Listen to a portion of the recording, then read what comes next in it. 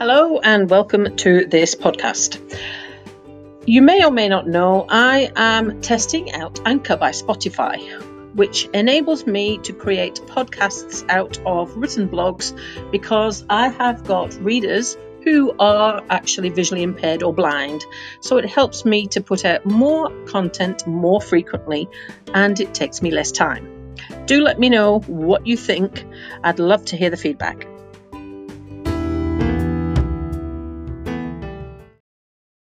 With my new temporary socket comes a slightly lower cutout at the back. So the very first thing I need to know is, does that make me able to ride a bike with the crank at its proper length? I adjusted the crank and put the pedal back to its original position. This is a temporary leg. It's temporary because we are waiting for the hydraulic ankle parts to come from England. It's going to take about a month. Meanwhile, Ryoji has cut the socket away slightly at the back. We're about to find out whether, now that I've put the pedal back to where it should be, if I can get the pedals round with a normal size crank. First, I clip the shoe in. And yes, the pedal goes round. I cannot believe how excited I am about this. Can I get the pedal out? Now that the crank is longer, I think I should be able to. Let's find out. Yes!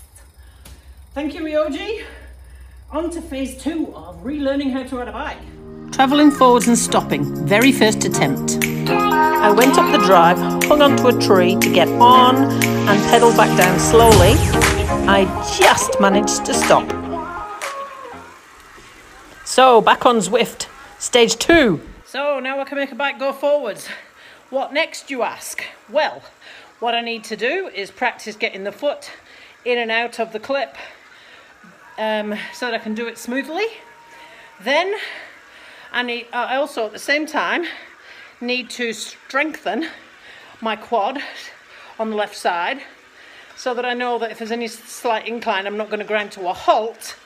And then after a few days of pedaling with it like it is now, back to the normal length, I might then try a short trip up the road on this mountain bike. I'm on Zwift at the moment. I'm already seeing a power difference because this leg will extend, but I'm also finding problems in the pedal stroke that I'm going to have to change.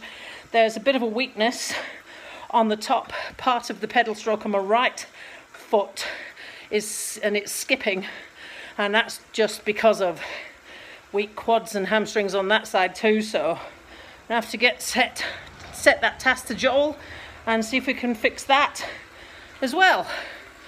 If it's not one thing, it's another. So I'm going to finish my ride feeling happy as.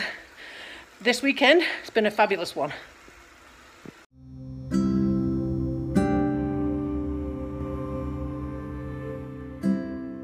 Thank you for listening.